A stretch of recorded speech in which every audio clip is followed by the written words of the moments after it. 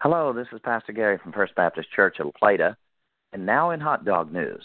I love a good hot dog. In fact, I had two at church Sunday night and found a cold leftover dog in the kitchen Monday morning that I ate. I could never eat hot dogs like Joey Chestnut does, though. Joey Chestnut won the mustard belt in the annual Nathan's 4th of July hot dog eating contest yesterday in Brooklyn, New York. Mr. Chestnut ate 63 hot dogs with buns in 10 minutes.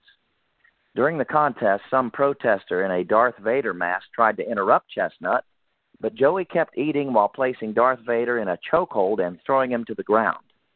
Vader may have had the force, but Chestnut had the mustard.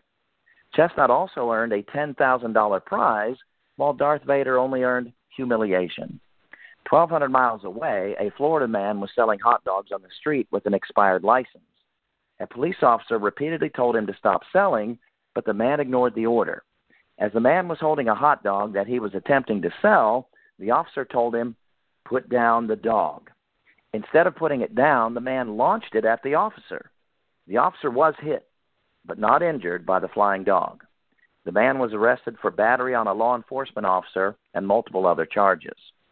The Bible lists gluttony as a sin, so Mr. Chestnut may have won the contest and defeated a galactic enemy, but he still sinned. Romans 13:2 also commands us to obey those in authority, stating, quote, "Whosoever resisteth the power resisteth the ordinance of God, and they that resist shall receive to themselves damnation." This verse is not considered prophecy by scholars and theologians, but I now consider it to be so in the case of the Florida hot dog slinger.